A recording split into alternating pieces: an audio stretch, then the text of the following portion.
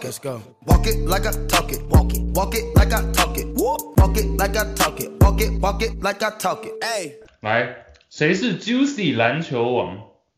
什么意思？这句话什么意思？对啊，这是什么意思啊？不是，应该是说打球吧？还是知识方面？他没有讲得很清楚。我们可以把它细分呢。最强是霍哥吗？还是？那直接把我放在哪里去？啊，Andy 啦，Andy 第一啊，Andy 第一名，好不好？我哥，我靠！我靠！啊 ，Andy 第一啊。开玩笑，霍哥大一的时候觉得霍哥跟 Andy 就是我们的双塔，只是霍哥后来有点他的打球风格有点往外线发展，对，离篮筐越来越远了。那我觉得其实大家都蛮强。不要这种官腔的回答。其实大家都会，但是我觉得 Hoger 其实进步很多。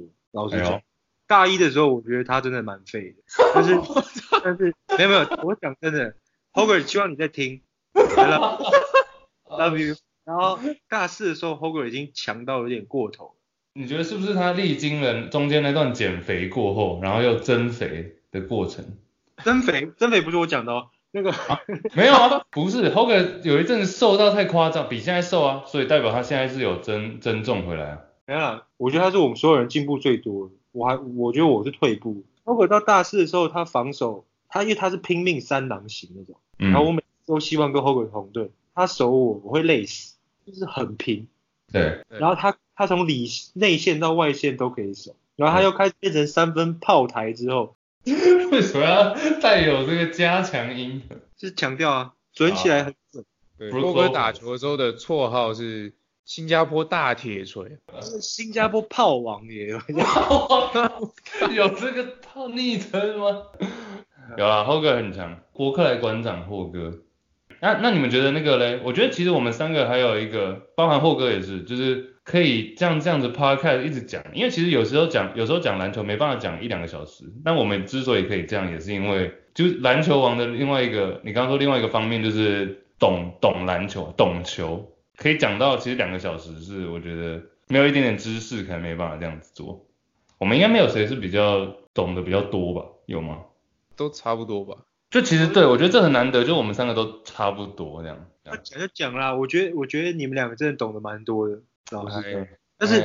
但是我的意思是说，不是说球场上战术什么，因为战术什么其实老实讲，我们3个都是皮毛，就不可能很深入，大概都懂，但是就是没打过 NBA， 不要讲自己懂战术等等，我是这么想的。还有就我们节目可以听的地方，就是因为除了干话以外，很多历史的或者是有趣的知识，像Angus 虽然不是全部，但很多都是花边那种，但是都是蛮有趣的。没有，对啊，我是比较会看到一些这种花边消息。对，你到底是怎么？因为我不知道我怎么来的，应该是发的新闻好像都是这种绯闻什么等等相关。其实某种程度上我们算是也是有点互补，就 Andy 可能是比较一些场上的，然后我是一些古老的。Angus 是比较情色的，对。不是，场外的啦。场外，对啊，互相。但也没有全部了，因为我常跟其他人聊篮球，不会聊到这些，但是跟你们2个聊篮球，就会聊到一些我从来没有想过的东西。瞬间，你看我们今天又聊了已经超过1个小时，瞬间。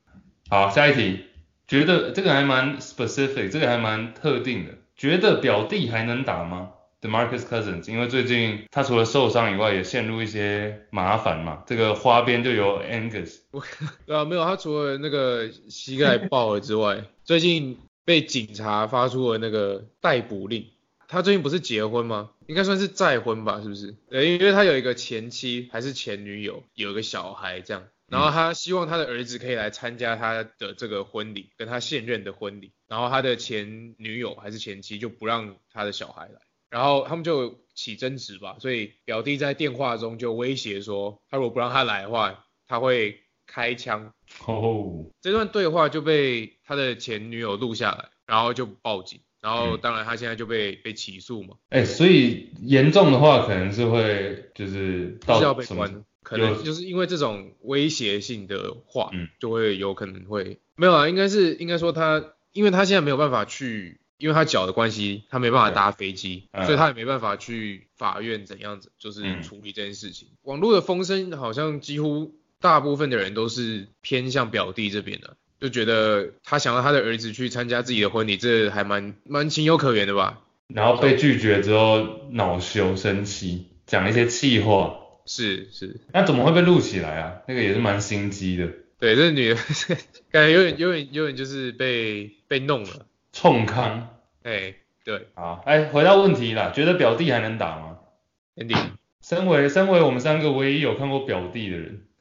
对，我其实也很爱表弟。我觉得他两个层面，就一个是受伤之后，感觉上再受一次伤就很大的危险嘛。我永远不想要说他直接不能打，但是我觉得他这个 legal 这个搞不好会是更大的问题，就是他现在惹尽了麻烦。所以能打吗？搞不好他连上场都上不了。但如果他上场的话，不可能很难打出明星水准的啦。替补中锋的话还是可以，但是就看他的接受度，就跟 Melo 的情况有点雷同。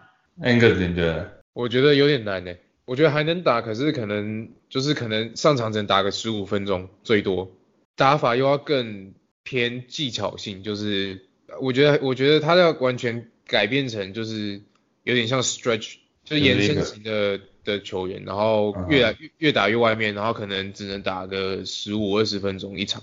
表弟的陨落真的是2015、2016，他2次都是全明星第2队，全年度第2队，然后一直到去年都还是全明星。我稍微爬了一下数据，这段期间平均大概26分，接近26分12篮板，到去年都还是这样，然后今年就下滑了嘛。那假如真的再因为这次受伤加上这个场外结束的话，那这样9年的生涯蛮惨的。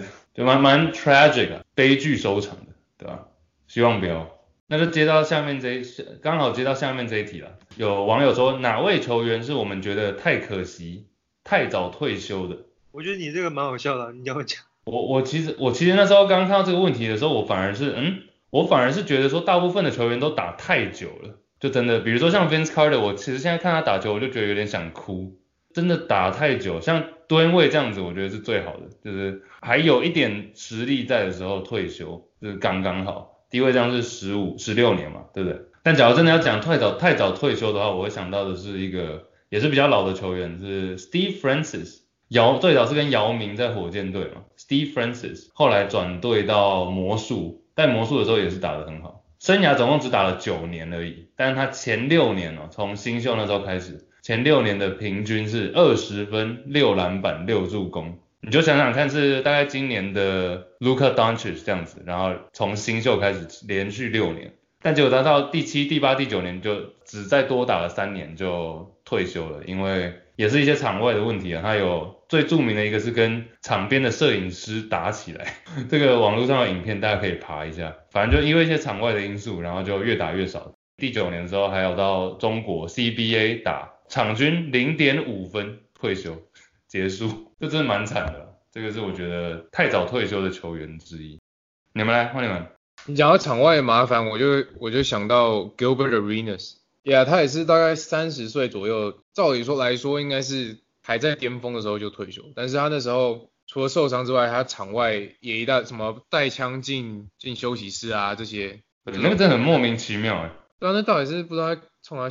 你有听过他的采访吗？他最近跟 Nick Young 有一个录了，不是最近啊，有快1年，有录一个 podcast， 那集真的超好笑。他们2个这种就感觉就混嘛，如果没打球，真的不知道在干嘛的人。有点呛。对，很呛，没打球，搞不好真的在贩毒之类的。这样讲不是很好，但他们自己也承认，就如果没有篮球，他们都不会有现在的人生嘛。反正 Gilbert Arenas， 你听他讲话，你就会发现，大概理解为什么他带枪进休息室，因为他完全不 care。他完全不管，他就是觉得看不爽，他不管他自己是 NBA 球员，他什么都不管，他超屌。分享一个很快他的故事好了，就他 NBA 选秀的时候，不是一般人他们都会叫你做体能测验嘛，然后那时候 Gilbert Arenas 是前10顺位，大家都觉得他前10顺位，结果他们被叫去 Draft Combine 做体能测验 ，Gilbert Arenas 进去的时候穿着拖鞋，看着这个东西不爽，他跑了大概应该要跑大概10几分钟，他跑了2分钟他就跳下来，然后就离开了。对你可以看得出来他是多么不在乎。就不想做就直接闪。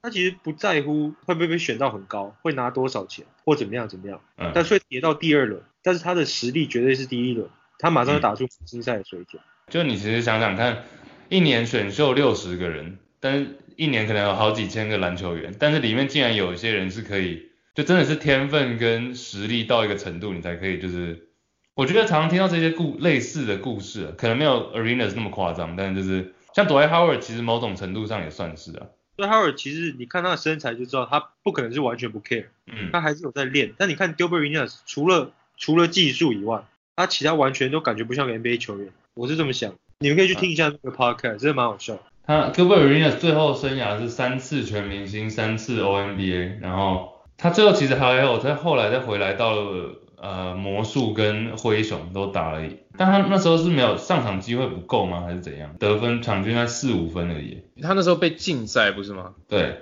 可能就 slack 吧，就是他没有很认真的去维持他的体能，继续练习这样，然后回来之后就有点跟不上了。08年他打了13场比赛，09年打了2场，10年打32场。在那之前的话，场均是28.4、29.3、25.5分别，就是真的是那个一开始没打球就整个下滑了。Yeah， 对。还有吗？还有什么你们觉得太早退休的？我觉得我是因伤了，就不是那个，就是 Brandon Roy。我觉得他是真的是很可惜的。Brandon Roy 就是好像是2006年的时候被选进 NBA， 那时候他是第一轮的第6顺位，一进来是灰熊选的他，但是把他交易到拓荒者。对，然后那时候拓荒者是没有什么明星的，你知道吗？然后他到了之后，整个就是 carry 了那个球队，一进来当年就是新人王，隔年就逐年的他都有在进步。那时候大家叫他那个 Yellow Mamba 黄曼巴，所以就是为什么是黄？因为他的肤色很黄黄的嘛。然后那时候也是黄。Yeah， 所以他的那时候的球风，他也是打得分后卫嘛，所以那时候大家就会把他跟 Kobe 做一个比较。后来就是膝盖的那个半月板好像两边的都没了，就是整个都没了，不是没有办法 repair， 没有办法修复的那种。你能够想象，因为半月板的功能就是摩擦嘛，对不对？在弯曲或者是甚至你起跳的时候，或者是落地的时候，等于是一个受力点。你没有这个东西的时候，你能够想象你的骨头跟骨头在碰撞的那种感觉。所以他就被迫退休。他以前超强，第2季的时候就 All Star， 然后还进过2次 All NBA， 他总共只打了4个完整球季吧。那时候真的是得分后卫接班人，就像一个讲，大家都把他誉为是得分后卫这个优良传统的接班人。对，他应该算是那个，也是一个很大的 what if。其实因为受伤了很多，但是就不用像姚明什么等等。对。那更早以前像什么 Bill Walton 那种。对。Grant Hill、Penny Hardaway。好，下一题，这个还不错。北美职业运动还支持哪些球队？棒球的话 ，Andy 是喜欢红袜嘛，对不对？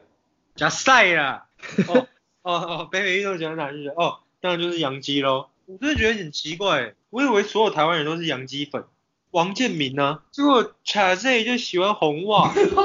可是我也是问洋基有点太，我喜欢王建民那时候没错啊，我也喜欢那时候像 Jeter 啊 A-Rod 这些人，但是没有，我喜欢洋基那时候的这个阵容，但是喜欢洋基会不会太 basic 啊，太主流了？那你喜欢篮球会不会太主流？不然我们现在来聊棒球，我们现在聊那个好了，冰壶还是什么的。我懂你意思啊，因为太主流，然后反而没有那么大的吸引力。但其实我也没有到很喜欢红袜，但就是不错这样。你怕红袜也太主流对不对。最近有在关注的是那个坦帕湾啊。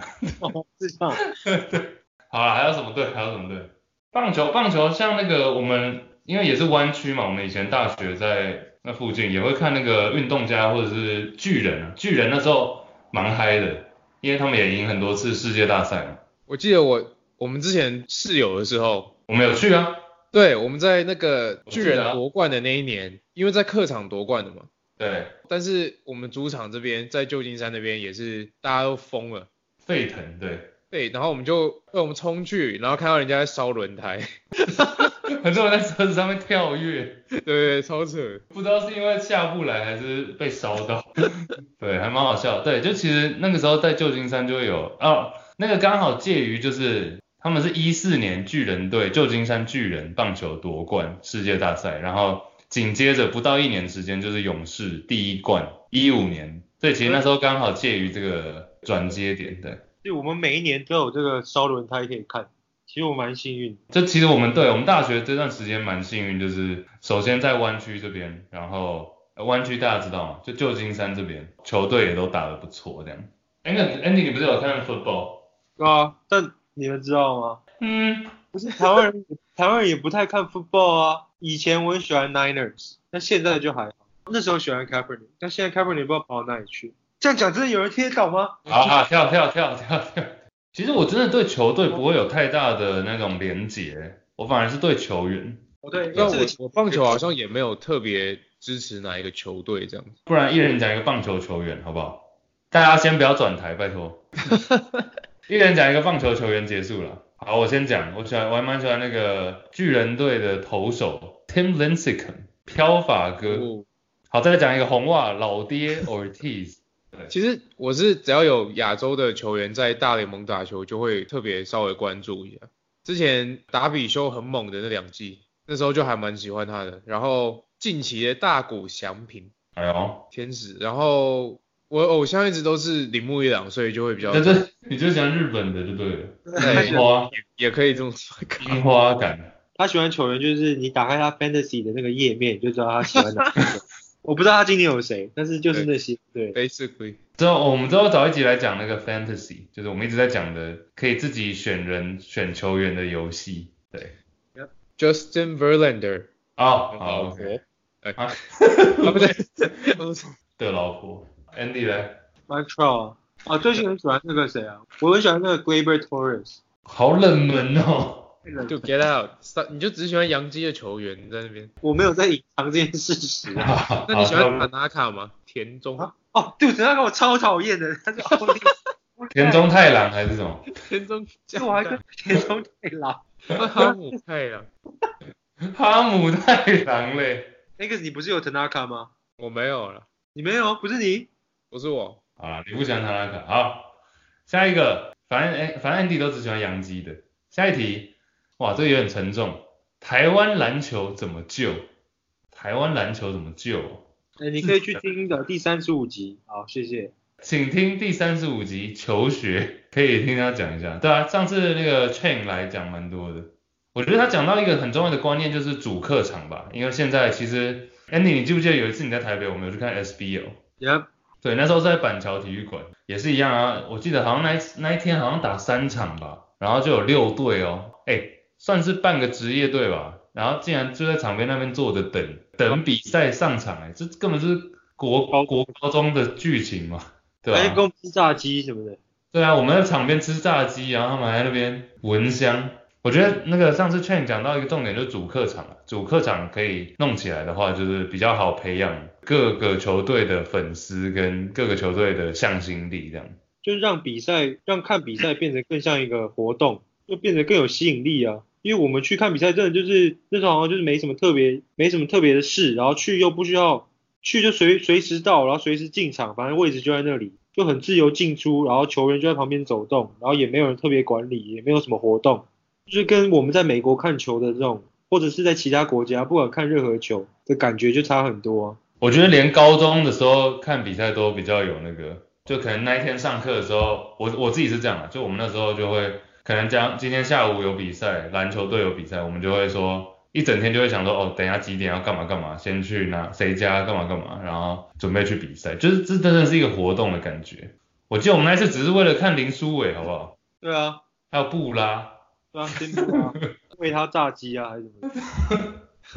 没有，我觉得这主客场的东西，首先你要城市跟市府方面也要做一个配合吧，因为你看现在这些美国这些球队都。你知道他们都会冠一个城市的名字嘛？不管你是哪一个城市的球队，那多少会有一点政府方面的补助。台湾从 SBL 或者是现在的那个是 ABL， 要怎么让台湾的根本还不是一个职业联盟，可以取得说每一个城市有一个球队？我觉得这样才是办法吧。就是因为我觉得只要是人都会对自己生活的城市有一个向心力的这种感觉吧。或者是你会跟别人说哦，我是台中人，或者是我是台北人，我是哪里人。如果你的城市有一个真的是冠名你的城市，就跟你的城市相关的一个球队的话，那你会更多的一个这个动力去支持他嘛？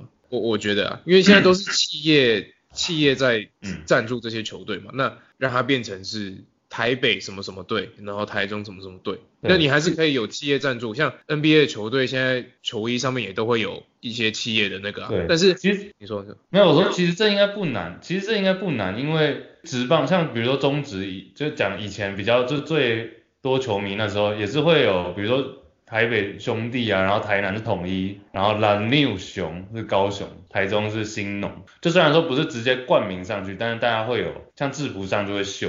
那像其实像日本的都是在讲棒球啦，但是日本的时候，日本也是啊，日本不是比如说什么杨太刚那个是什么？哦，读卖巨人就是东京嘛，然后阪神虎，但他们也都是有企业啊，什么日本的北海道斗士，对啊。我们当然我们不是政府，我们没有站在那个政策面，但是感觉这应该不难。我觉得台湾的模式，就像你们讲的，一定要有企业，但是地方就是很容易，但你要叫政府拿钱不可能啊，人民的纳税钱不可能去养一支球队，这样很多人民也会不会很爽，还有很多设备还没做什么之类的，就是 infrastructure。但是我觉得重点是像学中国的，其实 CBA 就是一个蛮可以选的，因为以前像他们都是有名字嘛，像什么广东什么木曜粉，对，像木曜粉，然后像林书豪签的，像叫以前北京 Ducks 嘛，英文，但是中文叫北京首钢，首钢就是一个企业名字啊。上海姚明那个不是之前也叫上海鲨鱼，那改名上海哔哩哔哩企业的名字啊。企业跟地方结合，这个是绝对是做得到，但是金主还是得企业啊。那台湾的企业有没有愿意持续做职业运动？就回到这个比赛 marketable 嘛，就回到那个 Cheng 在讲的嘛，还有就你们刚提到的，只能朝这个方向哦。对啊，要结合啦。但你想要叫台北市，你叫柯文哲拿钱，怎么可能？柯 P 最近忙着创党，这不太一样啊。但是对啦，台北，比如说台北富邦这样子之类的啊。但富邦现在也跑到 AB 啊，找到另外一个出路也好，就是变成两个联盟嘛。一个是更职业的话，就比赛变少，但是更有看头，然后球迷去更多，这样搞不好也还不错。所以哪一个是更职业的？那个 ABL 啊，就他们是在东南亚还有香港、澳门都有球队，他们是飞来飞去的打。我有个朋友之前在宝岛梦想家 intern， 第一季战绩不是超烂的吗？但其实他们还蛮用心在做，就好像1胜20败之类的，但是就是很积极的行销。所以你看到第二季战绩有起色之后，那就很快就可以累积人气了。不是，我觉得 SBL 真的是行销的问题，因为你看OJ 没有，照理来说有一个这种大咖来，有某种程度上有点像 Stephon Marbury 去大陆那时候的感觉，去 CBA 那时候的感觉嘛。然后他就默默的在 SBL 打完1季嘞，然后就走了。对啊，然后这中间你们有听到任何他的新闻或者 highlight 或什么吗？比较少，我是没有听到啦，对啊，这个就是行销部分吧。OK， 怎么又是负面问题？全 NBA 最没希望的3队啊，一人讲一队了，好不好？最没希望哦。我已经有了。那你先讲。就黄蜂啊，我操！我真的觉得黄蜂迷好可怜。第一个有黄蜂迷吗？第二个有观众有，听众有。拍谁？我觉得你好可怜。但是选秀也选不太好，然后培养的球星直接让他拍拍屁股走，拍屁股走人，然后花那么多钱去找了一个替补球员来当先发，然后在小市场球队，然后老板又是这么大的名字，然后又这么大的压力，这样很难翻转过来。对，我刚刚也是要讲黄蜂，还有嘞，还是 Andy 你有刚刚想到第二个是不是？我感觉我好负面，尼克啊，尼克啊，我想要尼克，但是我觉得尼克的优势是不管怎么样，他们就是有钱，他就是 NBA 最有钱的球队，然后他又是一个大市场，在纽约，也应该不至于到那么惨。我想到的都是，对，我想到的都是小市场，然后又不会有人想去，然后操作又不好的球队。虽然你看太阳现在有 Booker 跟 Ayton， 其实但他们的操作其实还蛮烂的。这太阳我觉得也是之一，然后再来就是灰熊吧。灰熊现在是迈入重建啦，所以对，但是他们也是之前熬了很久，那个 Mike Conley、Marc Gasol 然后前一代还有 Tony Allen 那个 Zivo 之类的，那个过了之后，很难吸引到有球星会说，哦，我就是想要去灰熊打球。我觉得他们的管理层还不至于就是太早了。讲希望就好，希望其实最没希望，我觉得巫师有点没希望。但是现在当然这个还是很取决于就是 Bradley Beal 的状况。首先是 John Wall 受伤嘛 ，Bradley Beal 的去留等等也是要看，所以巫师我觉得要是 Bradley Beal 真的走的话，那希望就荡到谷底。但我觉得这种背队其实现在讲没希望，其实搞不好都很快就会翻转过来。像最近几年76人什么之类的，就像那个讲的，如果他们有一些球员，然后又是一个大市场球队，你吸引到一个巨星，你整个球队就翻转过来。像棒球，你来了一个超强的投手，球队成绩还是可以很烂，像之前 Felix Hernandez 等等。篮球你吸引到一个大咖，因为场上就5个人，然后大咖的影响力又这么高，所以其实都蛮快，感觉都可以翻转。幸运的话，对啊，没有篮球本来就跟篮球真的是蛮吃就是球星的，对啊。下一题这个其实不是那个里面的题目，只是我之前读到 The Green Team 这些球员都是 Green， 假如他们组一队的话，你们觉得他们的胜率是多少 ？Danny Green、Draymond Green、Gerald Green、Jermichael Green 加 Jeff Green， 你们觉得这5个人的战绩怎么样？Danny Green、Draymond、Gerald Green、Jermichael Green 跟 Jeff Green， 这种蛮惨的吧？